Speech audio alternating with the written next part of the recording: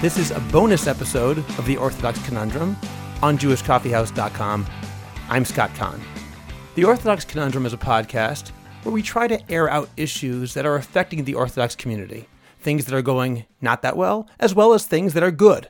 Our job is not to preach, but to highlight issues, and hopefully by highlighting those issues, we can find solutions that will make our community as good as it can be.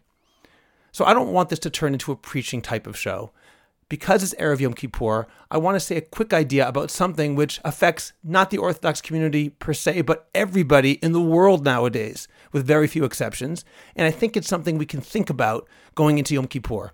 We look at the vidui, the confession we say on Yom Kippur, and there are all sorts of things that we all have to work on. Far be it from me to tell people what matters to them or what should matter to them. I just want to highlight something that I've been thinking about and which I've been noticing in my own private vidui, my own private analysis of what things I and all of us can do better. And one of those things is the idea of over-preoccupation with our screens, whether it's a phone, an iPad, a Kindle Fire, whatever it might be. And in particular, I was thinking about the message that we're sending those people who are with us when we look at our screen. If we're sitting at a table and our children are around us, what are we telling them subconsciously when we're looking at our screen instead of them? When we're sitting at a restaurant with a friend and we take out our phone for a moment because we got a text, what are we saying to that friend? Obviously, this is not an absolute thing. There are times when we're doing it together, perhaps. Or perhaps, on the other hand, there might be an important message coming in about somebody's health or an important message from somebody's husband or wife. Obviously, it's not an absolute rule, but so often we look at our screens just because they're there.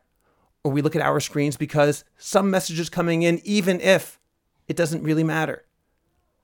I would like to suggest that we think about no screens at the table. In other words, if you're with somebody at the table, whether it's a friend, whether it's a spouse, and perhaps most importantly, if it's with your children, there should be no screens at the table. If you have to go and look at your screen, let's say, for example, you're expecting an important text coming in and you really have to look at it, maybe the way to do it, my own thinking is, if you're going to take the text, get up from the table and take it over there, 2 steps away. Make actually a physical sign that you are not engaging socially with the table as a reminder to yourself. If I am going to be with other people, I am not going to look at my screen. When we look at the vidui of Yom Kippur, as I mentioned a moment ago, we can relate to these various averot. There are new averot, however, that we don't necessarily think about, and that's the reason I'm mentioning this now.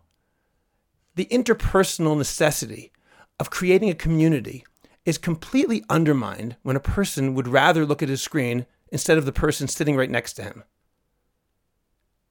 Whether that community is a marriage, a family, or any other, looking at our screen at the table with other people is a way of saying that I'm more interested in what's in my hand than what's around me.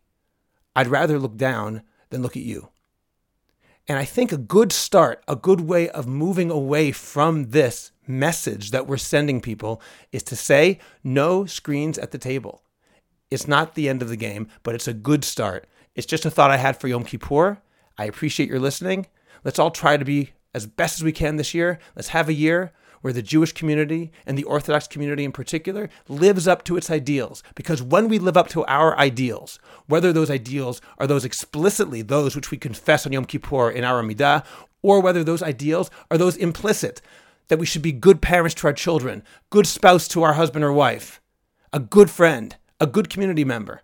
When we live up to those ideals that are part of what the Torah says, we are an incredible people. We can do so much. Our ideals are amazing. Our ideals are beautiful. Our ideals are divine. And when we live up to those ideals, we can be the greatest people in the whole world. Let's live up to our ideals this year. That should be what we think about on Yom Kippur. I'm Scott Kahn. Thank you once again for listening to this bonus Erev Yom Kippur episode of the Orthodox Conundrum on JewishCoffeehouse.com.